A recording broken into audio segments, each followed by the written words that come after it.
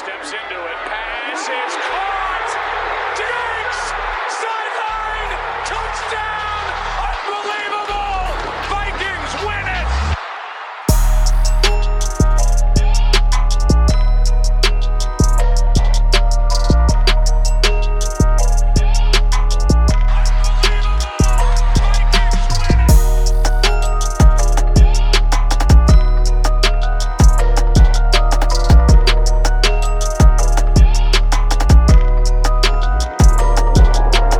Hey, welcome back to the Unbelievable Podcast. I am BJ Rydell, back here with my guy, Drew Maholt, and today we are preparing for arguably the best week of the Vikings season, and that is home Packers week. Your Minnesota Vikings take a 4-5 record to US Bank Stadium this week with an opportunity to move back to the 500 mark against our most bitter of rivals in the Green Bay Packers. Aaron Rodgers returned last week from his little COVID ordeal. It seems like Green Bay is kind of, I don't know. I think they're probably a Super Bowl contender, but they didn't look like it last week against Seattle, at least not until the fourth quarter. So something to be said there. Maybe some potential vulnerability, but definitely not on the defensive side of the ball, at least in the recent weeks for the Packers. So we will talk about everyone's favorite quarterback, Aaron Rodgers, as well as this kind of boosted defense that the Packers have had this season under Joe Barry, and plenty more here on today's show. Should be a fun week. As I said, great opportunity for the Vikes to get back to 500, but also to get a big NFC North win against the current leader in the division. So let's get right into it here, starting with the Packers offense and starting with Aaron Rodgers, your favorite quarterback, of course, as everyone knows. Yeah, I've been a big Rodgers fan over the years. Now recent events have changed some of that a little bit, but he's still one of my favorites to ever watch play the quarterback position. And I think he is my favorite, actually, because, for one, just how quick his release is, and some of the throws he makes. And then just I kind of like the arrogance and like the smug and like the confidence and the cockiness. Like, it's entertaining, I know for sure. I know it rubs Vikings fans the wrong way, or most Vikings fans the wrong way, but there's just something about it that, to me, it's like, that's a guy I would want to be throwing me the football, is this guy that knows he can make all the throws and he can escape, and he's got this attitude. Like he's not just trying to beat you, he's trying to piss you off on the other side. So I like that about him. I think he's been fun to root for. I think in terms of, like being a dangerous threat to the opposing team, Aaron Rodgers in his prime is the most dangerous quarterback that has ever played. I think, obviously Tom Brady in the rings is the most accomplished and probably the greatest, but like when I would imagine if you would ask defensive coordinators in the past, like who's the most dangerous or the most scary quarterback they've had to play against, I would imagine Aaron Rodgers would be a common answer. So anyway, that's kind of an aside, but he's still the Packers quarterback. He's still a tough task for the Vikings this week. Although I feel like overall Zimmer has handled him really well over the years. Yeah, Zimmer's definitely handled him pretty well, but I think we have to address one really important question here before we move forward on this podcast, and that's very simply, are you a Packers fan? So it's actually really funny that there's someone thinking that, so I had to. So I commonly get that joke from my friends that, because I say a lot of, and I also commonly bet on the Packers, but I am not a Packers fan. I just really like watching Aaron Rodgers play the quarterback position. So that's I am not a Packers fan. It's important to clear that up. But it's fair because I do get that joke a lot where my friends would be like, oh, Drew's Packers are in a tough game today or something like that. Look, no, it's I'm not a okay. Packers fan. It's definitely okay to appreciate greatness, and that's exactly what you do with Aaron Rodgers. And for what it's worth, I listen to him every single Tuesday on the Pat McAfee show because I find him extremely entertaining. And also, I know he's the Packers quarterback, and I know we all hate the Packers, to different extents. But it's really cool to listen to a guy that's playing in the middle of his career, coming off of an MVP season, kind of just break down what's going on around him. And I love listening to that. And I think that what Drew was saying about with the smugness and kind of the arrogance and stuff like that, I'm sure all of you guys listening to this show played sports with someone growing up who you hated when he was on the other team, but you loved him when he was on your team. whether it was the kid who would slide cleats up into second base when he was 9 years old, or, the kid, the 5'8" safety that would go low and make these tackles against 6'3" kids in, freshman year, sophomore year of high school, whatever it is.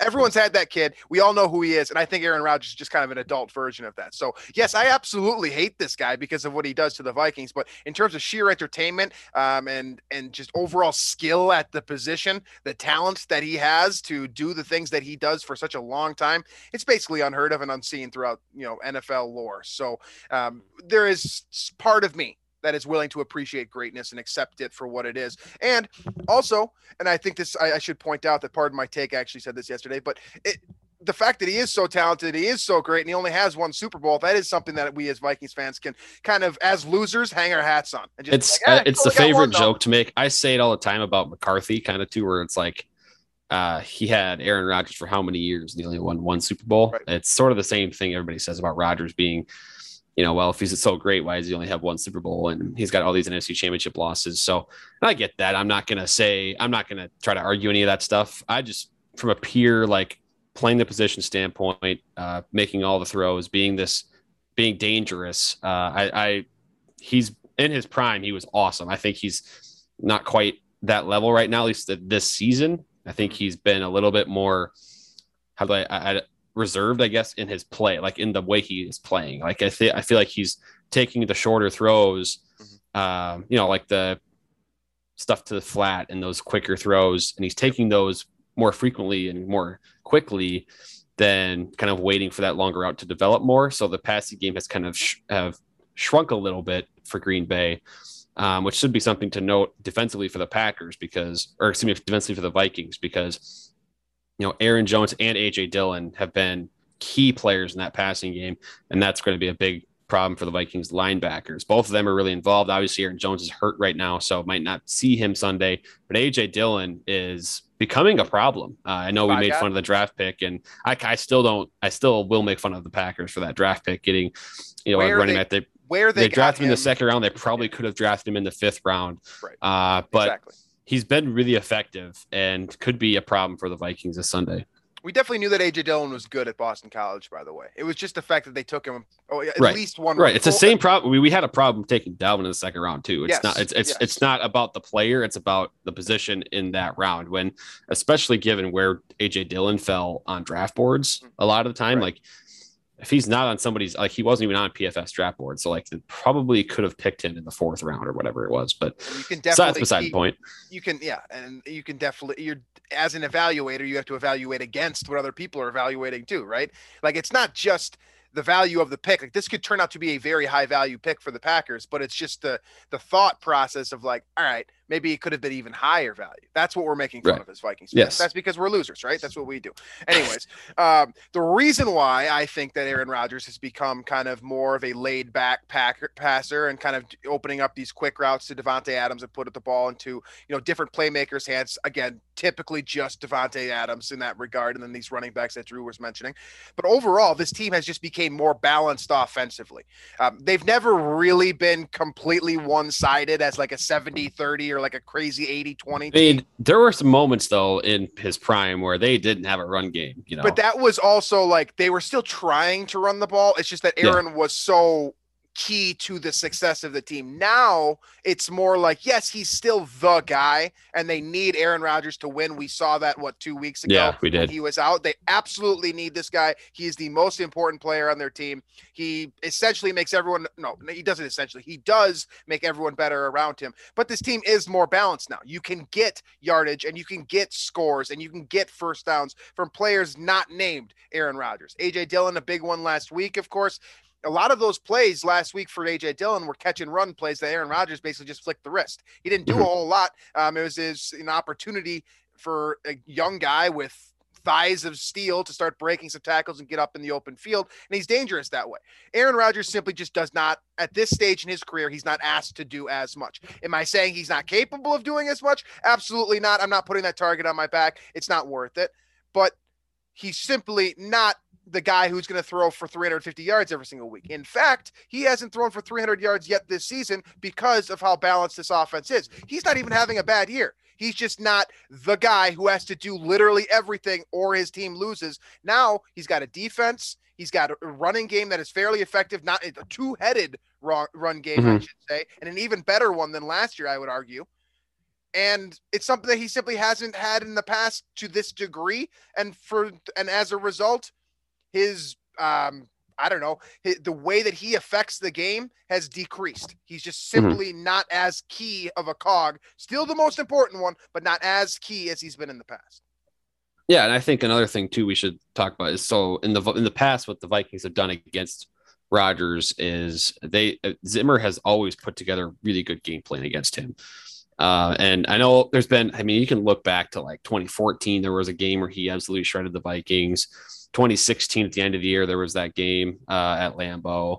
But other than that, he really has not kind of been this unstoppable force against the Vikings. Really, if you look back to like 2019, right? That was two of those games where the Vikings lost. Both of those were really bad offensive performances where, Cousins had a bad day and Rodgers was not the difference maker.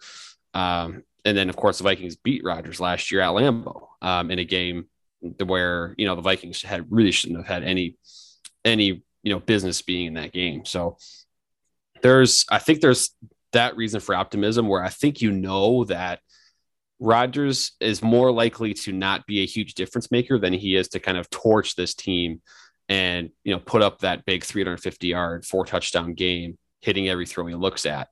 Now, we'll talk about the other side of the ball, but I think that's more of where my concern is this Packers defense. But offensively, the Packers aren't that complicated, really.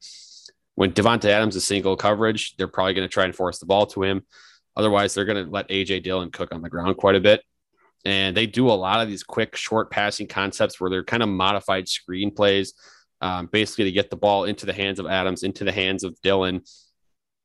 Could be Allen Lazard, whoever it is. They're trying to get the ball into their hands and kind of pick up smaller, medium size, like the 7-8 yard gains. They're kind of trying to live off of those with this offense. So they're not always trying to hit that big play. They just kind of want to, short game you to death, and they do it really well and effectively. And it took a little bit of time last week in Seattle to kind of get that thing to work. But once it did, they had a couple of touchdown drives and it was enough to steal the game.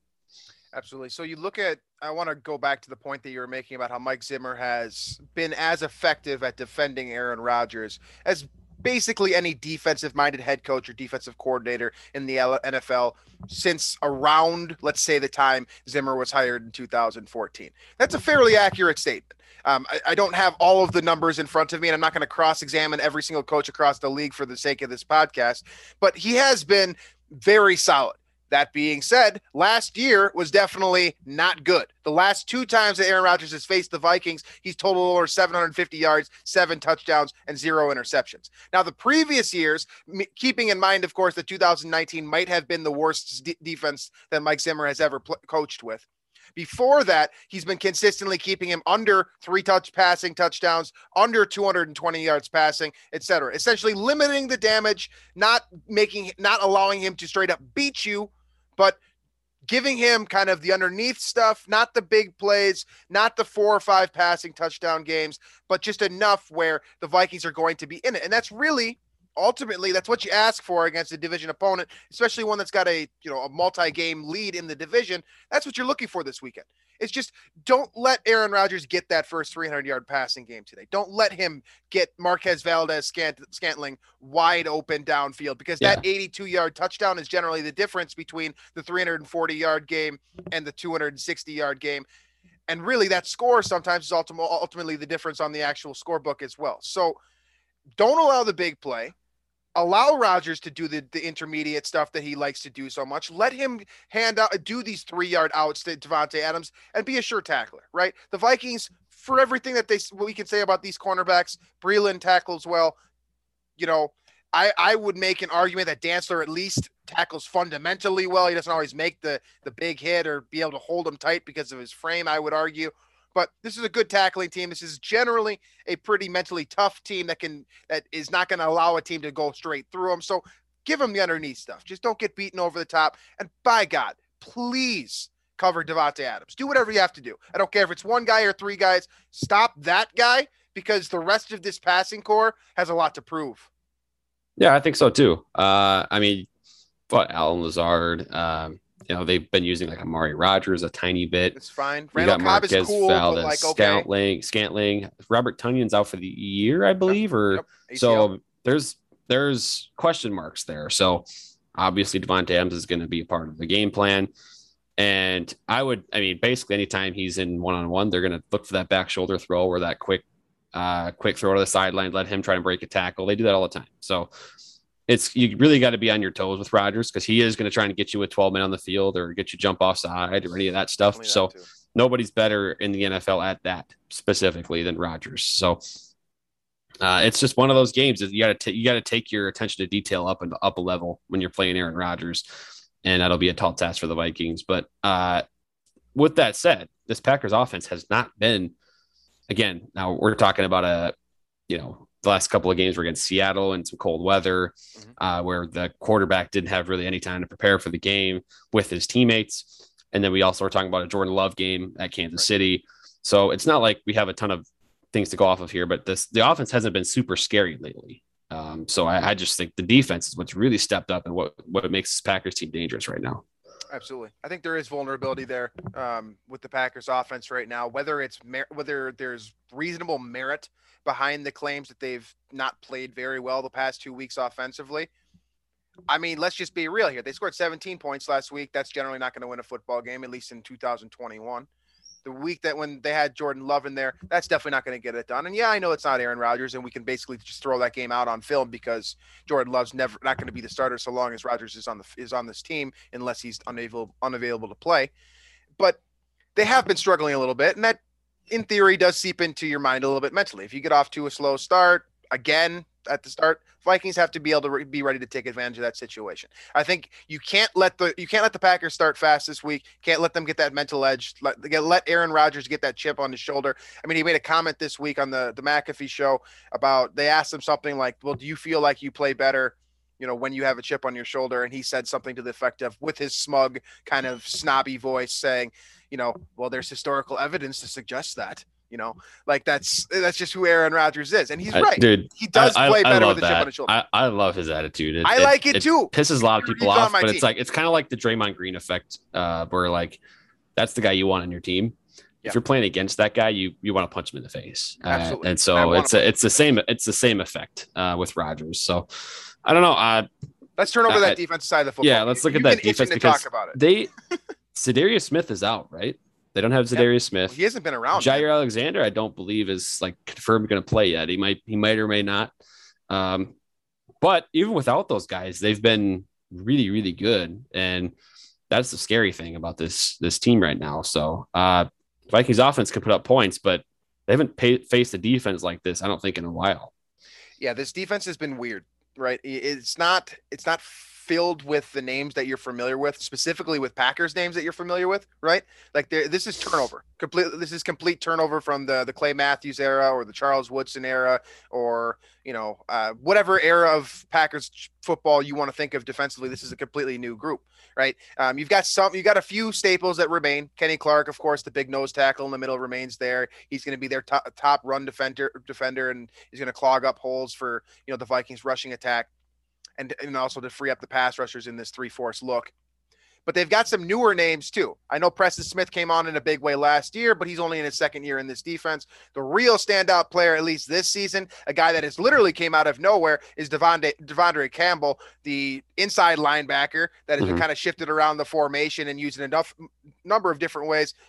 Precise tackler. He's been on the money all year long, just simply doesn't make mistakes. And really that's what you ask for when you have playmakers playing alongside you, right? When you've got Preston Smith on the outside and Rashawn Gary, who of course came out of high school as a top prospect in college, didn't have the greatest college career at Michigan.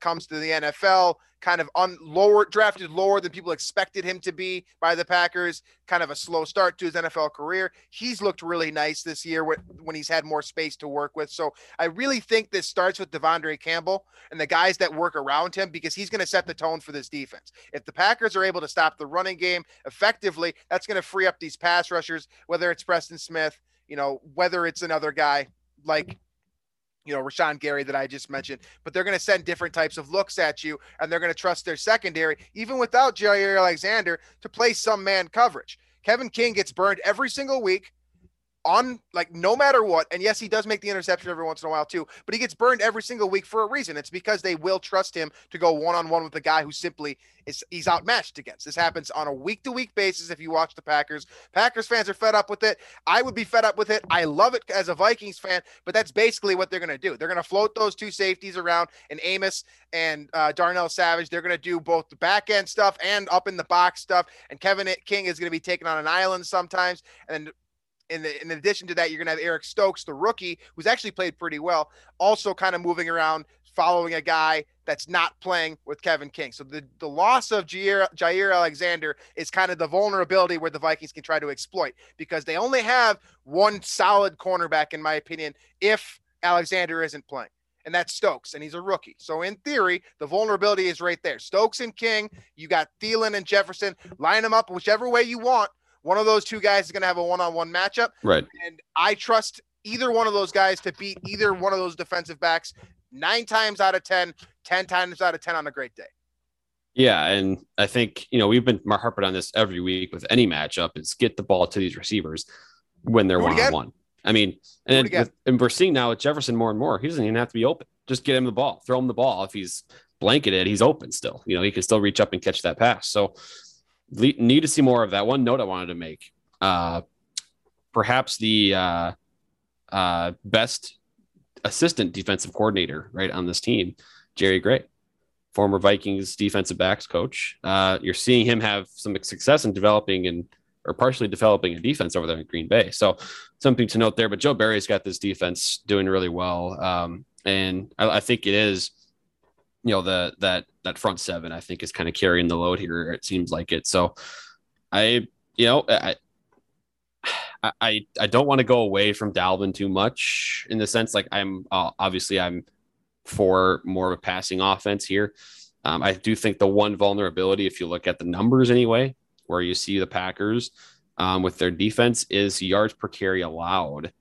They are, if I look at this right here, got to find this number. Sorry. Rushing yards per attempt allowed 4.6, which is number 26 in the league. So, I mean, they're number 3 in yards allowed, number 3 in pass yards allowed, or number 3 in net yards per attempt allowed passing the ball. But on the ground, they're 26th in yards per attempt at 4.6. So there could be some vulnerability there to get the ball down. Cook, let him cook a little bit. And then again, in terms of passing the ball with this team, it's going to be exploiting those mismatches at corner when you can, and taking advantage of the young rookie out there, because when you have weapons like Jefferson and Thielen, you got to get him the ball. And we saw it last week. I mean, it's objectively more beneficial and easier to score points when you give the ball to your best players and let them do it. So that's what they did with Jefferson last week. They did with Thielen multiple times in very key situations. Just keep firing it, man. I mean, there's to a point, there's not really a way to defend Justin Jefferson one-on-one. And if Packers try to do that at all, you need to take advantage of it. So there's a couple of different ways that you can attempt to attack this game from a coaching philosophy standpoint, I think, right? There's not necessarily a wrong answer against a good defense, especially a defense that, as you just said, is allowing more yards per attempt on the ground than the average football team in the NFL this season. You can try to play ball control offense, or you can fully engage and try to just straight blow this team out and play better offense than them.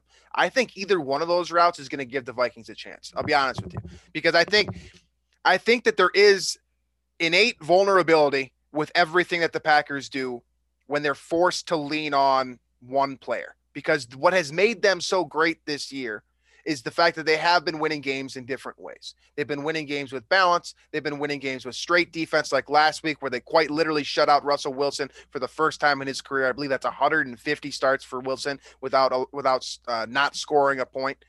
They have games like that. They also have games where Aaron Jones runs wild for 4 touchdowns. He seems to do that once or twice every single year. If you force them to lean on just one thing, I don't care if it's Rodgers even. I think this team is not, I think they're more vulnerable that way. So if you want to force them to play ball control offense, meaning you need to play great defense against Rodgers and you need to stop guys on third downs and you need to control the ball offensively, that means maintaining drives. You don't necessarily need to get points every time, but I'm talking at least 6 plays every single drive, burning that clock, controlling the tempo. You can go that route, or you can just fully unleash like you did last week and just basically say, all right, you know what? We're 4-5. We need wins. We're going to go for it all, and we're going to outrun you. Because I think this Vikings offense is better than the Packers offense because they can do more. They're more explosive. They have, I think, I would argue that Jefferson and Cook are both more explosive than everything the Packers have, including Davante Adams. I don't think his greatest asset is being an explosive player. It's more of being a chain mover, getting open, making sure that he's going to catch the ball if it's thrown in his direction. So if the Vikings want to play shootout and try to get in a race to 40, I think that's a way that they can win this game. Now, I'm a little nervous that Mike Zimmer is going to see these stats that you just said and be like, all right, if we control the football, we run the clock for 40 minutes this game, we're going to have a shot. See, I'm fearful that is playing right into the Packers' hands because now, again, while they do give up that sort of high mark in yards per attempt, they've been winning games this year by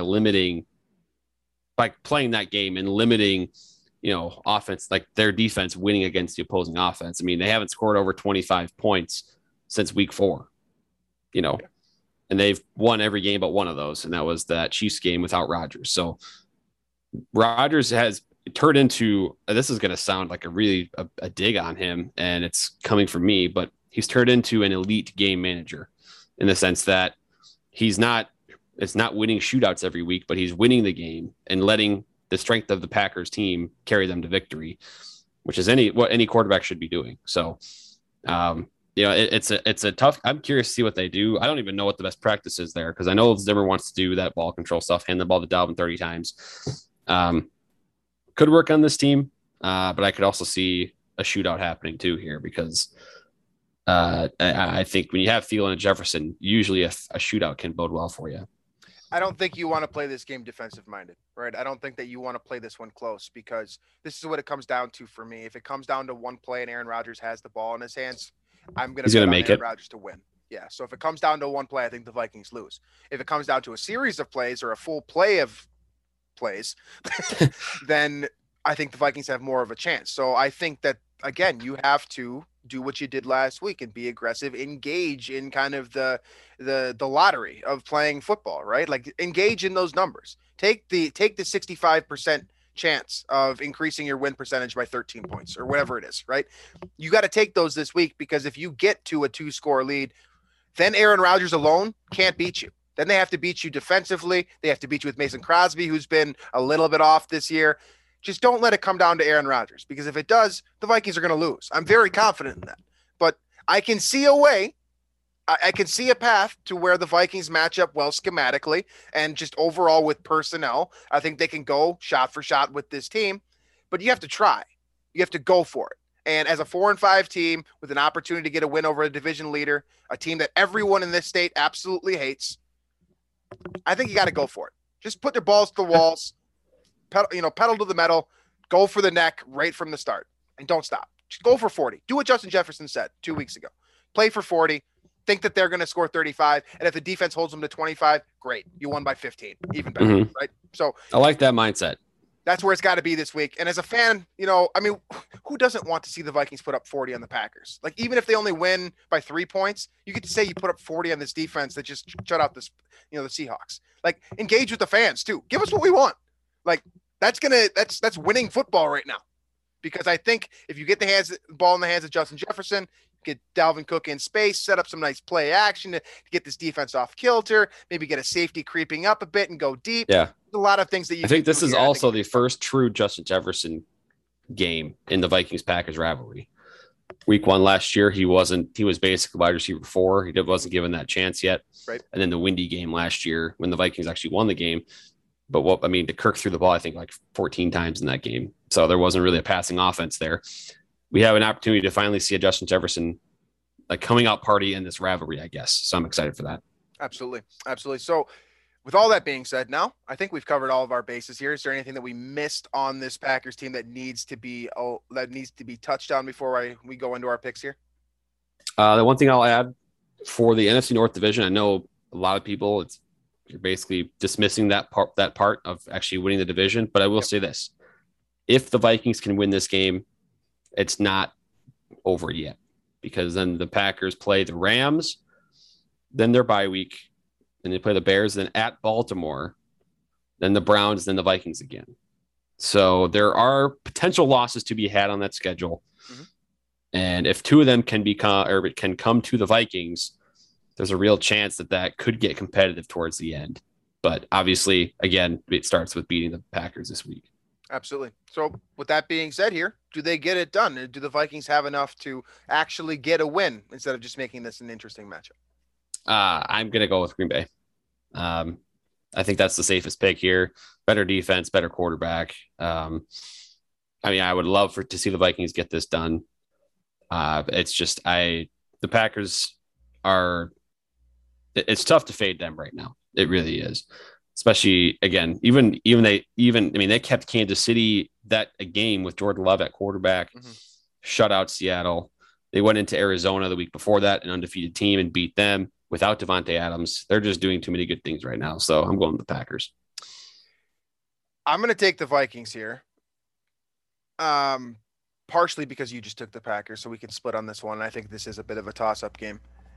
But also, I do see a lot of different avenues for the Vikings to get this thing done. I think we touched on a lot of them here today. There's definitely more that we didn't explore as well.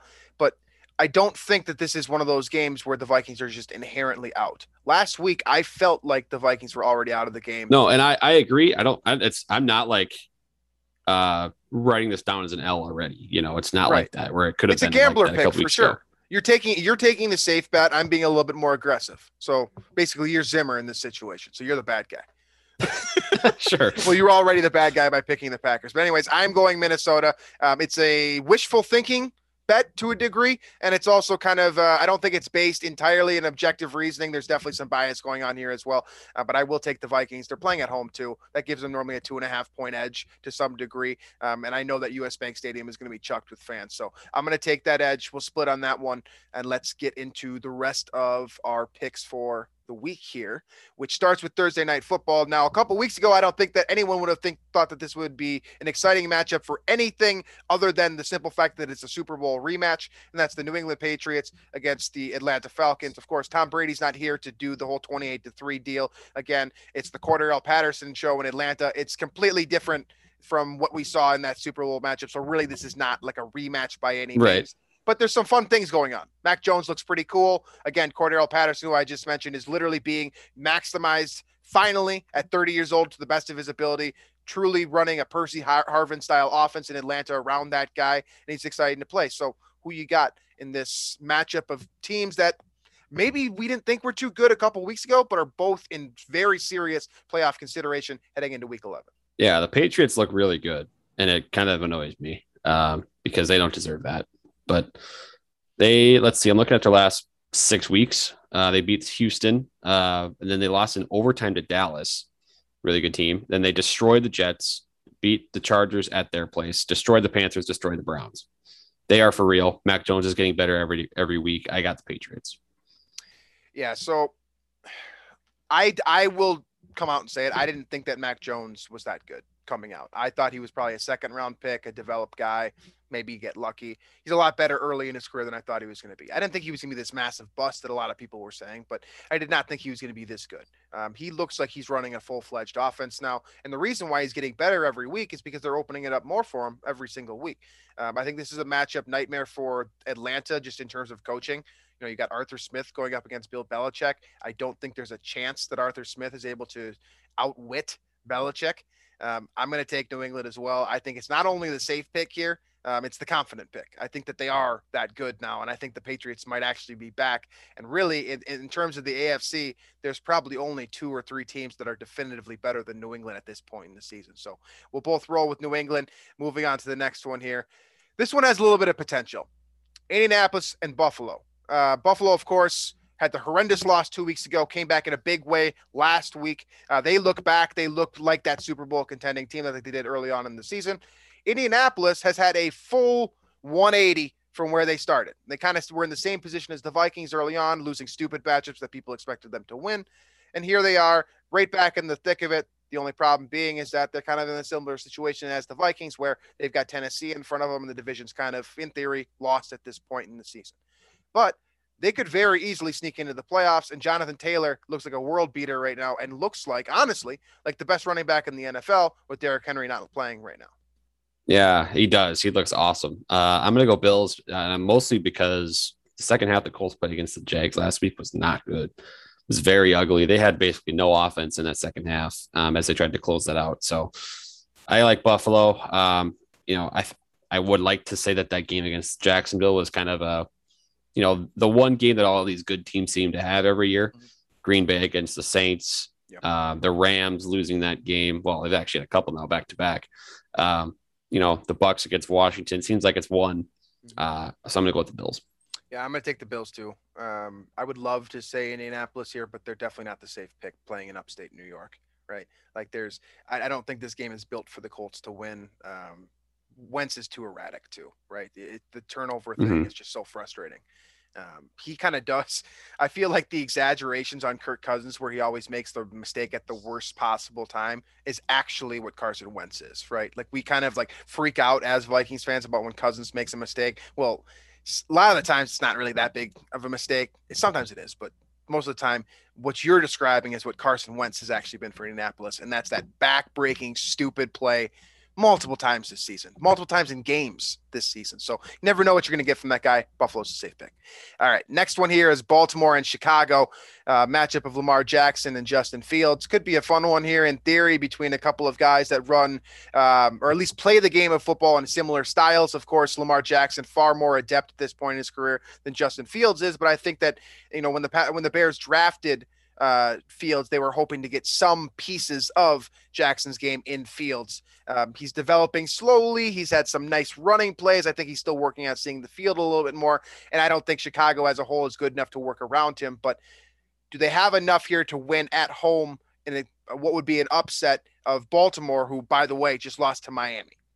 I think the Ravens bounce back. And, the Bears are just not that good. I think they got some pretty, I don't want to say lucky plays, but kind of the out of the normal plays to stay in that Steelers game on Monday night. So I'm going to go with the Ravens here. Yeah, I'm going to take Baltimore as well. It's pretty straightforward for me. I just think the Bears are bad, and I don't think the Ravens are bad. I think that the game with Miami was an example of Lamar Jackson not playing his best football, and it's real. Baltimore crumbles when he doesn't play his best football. And I think Chicago does actually have a defense to, in theory, put Lamar Jackson in a position where they're not in, a definitive position to win against a bad football team. I think that's plausible, but ultimately I think Baltimore gets it done. Buffalo and Dallas last week came back after their clunkers. I expect Baltimore to do the same. They're well coached, smart football team. They work hard. I think it's a fairly confident pick there. All right. Next one here is Detroit and Cleveland. I would say we don't need to talk about this one, but Cleveland, I don't know. They've now flown onto the radar. This is going to be a really ugly game. Yes. They've flown onto the radar of being a bad team that's supposed to be good. They're kind of still in it, but I don't trust the Browns at all anymore. I'm done. I don't trust them at all. I'm going to pick the Browns, but I don't love that pick, which says something about the Browns, I think. I'm going to take Detroit. And I've done it twice this year. I'm 0 for 2. I've been burned hard by them. They've got to win a game at some point. They play everyone close with the exception of Philadelphia. It's got to come. I thought it was going to happen last week. Of course, they missed a 42-yard field goal to actually get their first win of the year in overtime. I think they break through this week. I think this is a good team to take advantage of. And I think Cleveland is kind of heading down that road right now. I don't know if it's going to be Keenum or Mayfield, and hell, I don't know if it even matters. So I'm going to take Jared Goff, and I'm going to say that Detroit gets a W here on the road against Cleveland. That definitely would be, a big thing for Dan Campbell coming off of a tie, his first not loss of his career. So we'll split on that one and move here to the AFC South. I don't think this is one we need to talk about. Houston's going to Tennessee. We're both riding with Tennessee, no doubt, right? Correct. We're going Tennessee here. Yeah, Tennessee's an absolute world beater right now. We don't need to go through the breakdown of all the great teams they've beaten in a row. They're on fire right now, and they don't appear to be stopping. So Tennessee for both of us. Moving on to back to the AFC East here. Miami heads to the New York Jets. Two bad teams. Gross. Joe Really Flacco, gross. though. Joe Flacco is starting. Unvaccinated Joe Flacco is starting. You see that wave in New York just started today. Should be really fun to follow that news media cycle. Yeah, that's great. I'm going to go. Jeez, I don't even know. I'll go with the Dolphins just because there's no way Flacco is that good right now. Yeah, that I don't think that you can. Like, I can't confidently pick Joe Flacco like ever. Like, it's basically since Jets honestly, Joe Flacco especially. Even Baltimore Joe Flacco was not like a confident pick. You know what I mean? Like you weren't picking the way. Ravens because of Flacco in those games. You were Absolutely picking him not. for all the other reasons that they offered. Exactly. So I'm going to take Miami. It's not because of Tua either. It's because of where Joe Flacco. This is like a 16-13 game. If that, it might be like 9-6. I could see that. I could see it. Anyways, all right, Miami for both of us. Next one here, New Orleans and Philadelphia. Okay, this is a perfect game for two teams that we really don't know who they are. Like not a damn thing about who these two teams are. I could see either one of these teams going first or second round into the playoffs. I can also see them falling apart completely and getting a top 10 draft pick based on where they stand. Trevor Siemian is still the quarterback in New Orleans. I don't know if Taysom Hill is ever going to get moved. I don't think so at this point. And as it stands for Philly, I mean, Jalen Hurts is getting better every week. You can't deny it. Yeah. He looks really good sometimes. He still looks bad sometimes. He's not consistent yet, but he's getting better. And this is a good defense. It's a good test for him. Who gets it done? Yeah, I got the Saints on the road. I think that defense will be a little too much for Philly. I mean, they did just put up a good performance against a good defense in Denver, but I think the Saints are going to have their number here. And I like Sean Payton to carve up some weird, again, the Saints are so unpredictable, and I'm kind of banking on them to bounce back after kind of a weird game against Tennessee. I think they bounce back this week. The pendulum swings back and they win. So Philadelphia is interesting because of all the weird stuff they do offensively, right? It can be a Devontae Smith game. It could be Jalen Hurts. They literally don't run the ball still. Even, I mean, I know Boston Scott has gotten more involved recently, and they've used a couple of other names like Jordan Howard, but they don't like to run the football. And throwing the football into the Saints defense is playing into their best interests, really. So I'm going to take New Orleans. I think they are the matchup breaker here, just in terms of being schematically superior.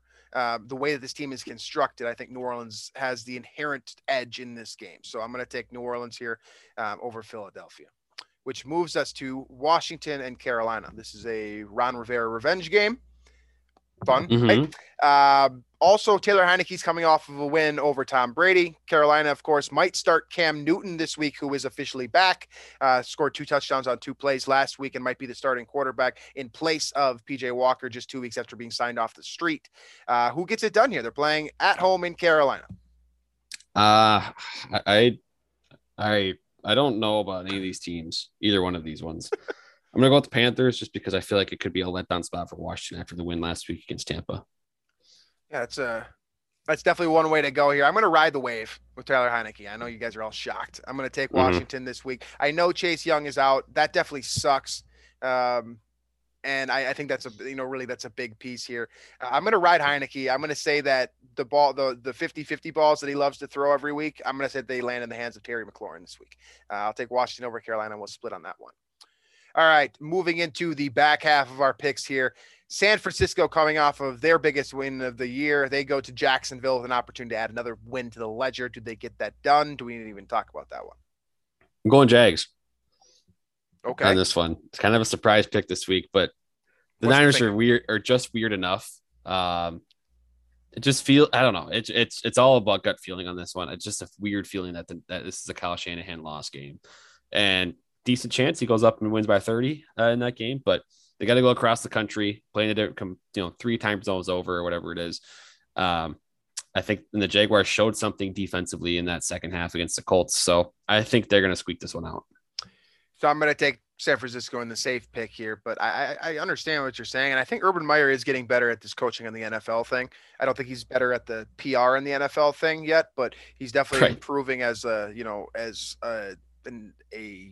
schematic person in the NFL. He seems to know what he's doing now.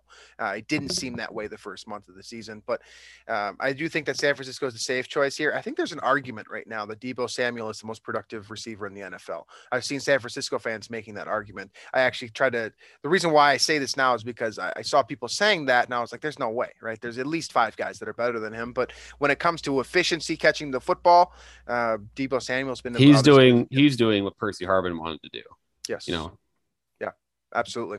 All right, I'll take San Francisco. Drew and I will split on this one. This could be a fun week for our purposes, at least, with a lot of splits here.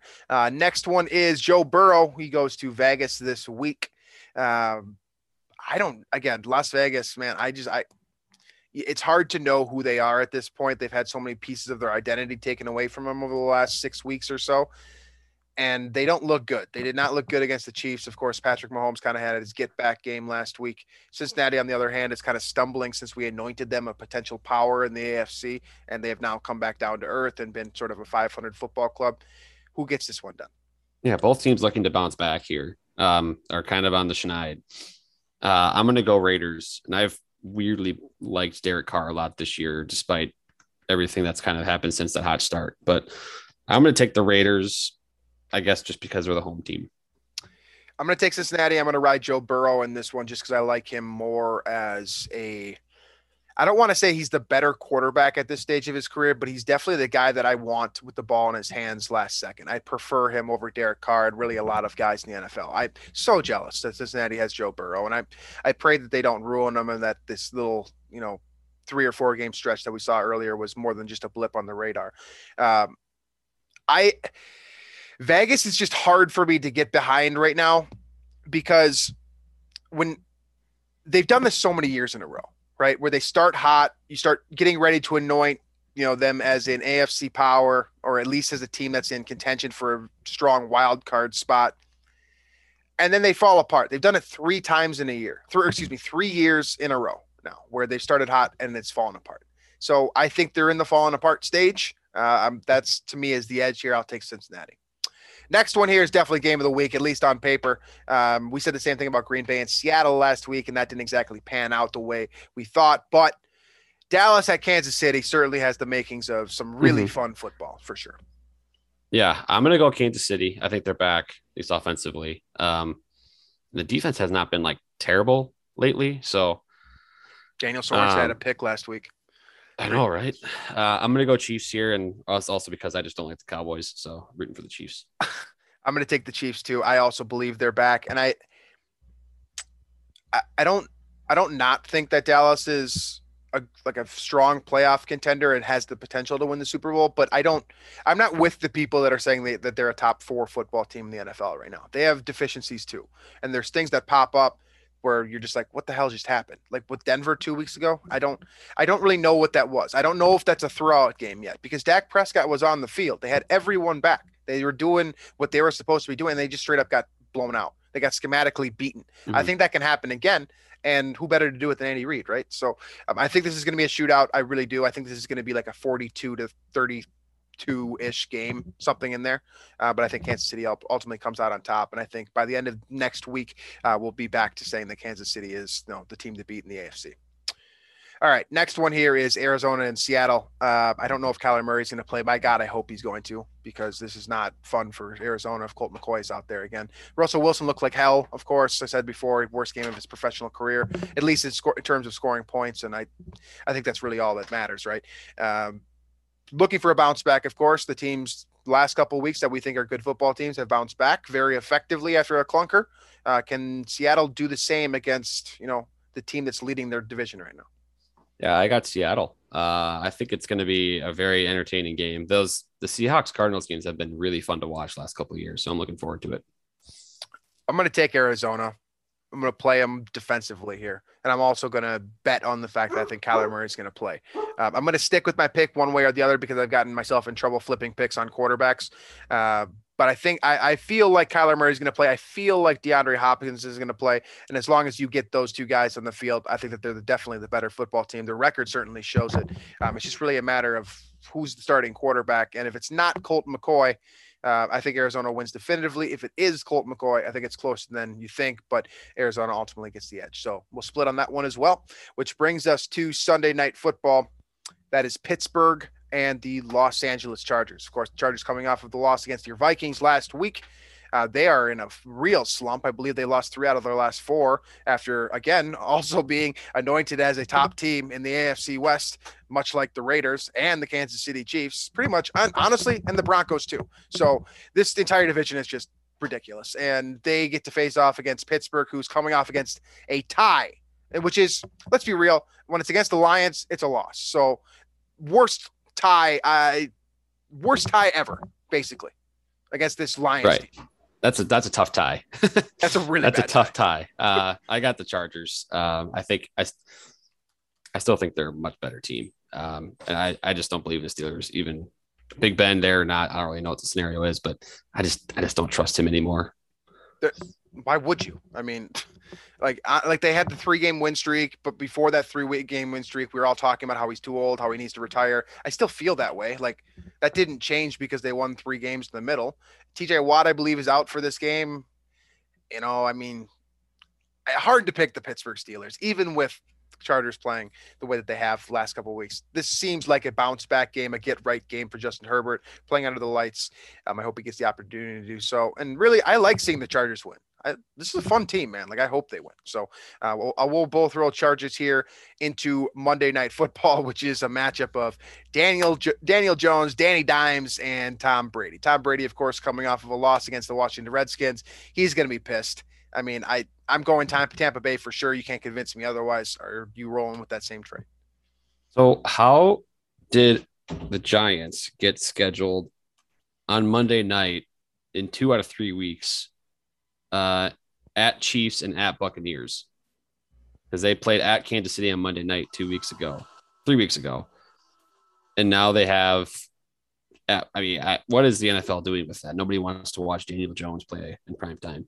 NFC East, man, they're in every primetime game somehow. I know. I got the Bucs though. I just noticed that, and I was like, wait, how did they get looped in with the Chiefs and the Bucs on prime time? I don't know, but I got the Bucs. I mean, there isn't an explanation for that. That's just poor scheduling, right? And no one's going to watch this game unless they've got his fantasy matchup or they're a Bucs fan. And they know Tom Brady's going to sell no matter what, right? But anyone that wants to watch a competitive football game will not be tuning into this game for that purpose, unless it's the third quarter and something weird has happened. Yeah. Well, the Manning cast, I'm sure will be good with. That's a good point. Eli and the Giants and all that. So. This is definitely a Manning cast game with Tom Brady on the field. Definitely a Manning cast game. That's a good point. Yes. All right. That wraps up our picks for the week. Where we stand heading into week 11, 6-7 last week for me, 5-8 for Drew. My God, we are rough over the last 3 weeks. I haven't been above 500 in my picks since week 7. Yikes. This is bad. Yeah, this is not good. I'm 89 and 60 overall. That tie last week, we nulled that. We just straight up pretended like that game didn't happen. I think this Pittsburgh Steelers are doing the same. Drew is 83 and 66, but remember that is a deceptive 83 and 66 because he has that huge bonus, whereas I got a major loss with our money picks last month. So that's where we stand. That is all we've got, I believe. Is there anything else that we missed here today? Anything that you want to wrap up with before we sign out? I don't think so. Big game this week. It's huge. It's Packer week. Enjoy it. Keep making fun of the Packers fans for buying fake stock. That's my favorite discourse online right now on Twitter is Packers fans buying the stock and then everybody else making fun of them and then Packers fans getting mad. So then they say something about how the Viking Stadium was built with taxpayer money and blah, blah, blah. It's the most entertaining debate I see right now. It's ridiculous because just all you have to do is just not call it stock and we'll have nothing on you. Like if you want to buy memorabilia about your favorite team, I do it. I do that. Like it's just not a stupid piece of paper that says I'm an owner. Like when you buy memorabilia, it's like, I don't know, a shirt or a jersey or a sweatshirt or hell, I've gone so far as to, I have, for example, I have a framed Xavier Rhodes autographed jersey that, with the frame and all the stuff, the customization that went into it, that cost me $300. I'm going to put that on my wall, but it's going to look a hell of a lot better than a piece of paper that says stock when it explicitly says underneath it with an asterisk, this is not a stock. You can't sell this. And actually, you can get in trouble now according to what Mike Florio. I saw the rules about like criticizing the team or whatever. It's you technically as part of the organization or something now, you can be, held for that. Oh man, that's tough. You guys suck. I don't know. It's Packers just fun to watch. Yeah, you guys are the worst. I hate Packers fans. I lived in Wisconsin for too many years, and I'm done. I love winning against the Packers, and I've been in a position so many times where it's happened the other way that I just hope to will this one for Minnesota. And I'm sure a lot of you do feel the same way as me. So hopefully this is a fun week. Big opportunity, as we've said a number of times this past week and really over the last 10 days or so. Vikings playing at home, get back to 500.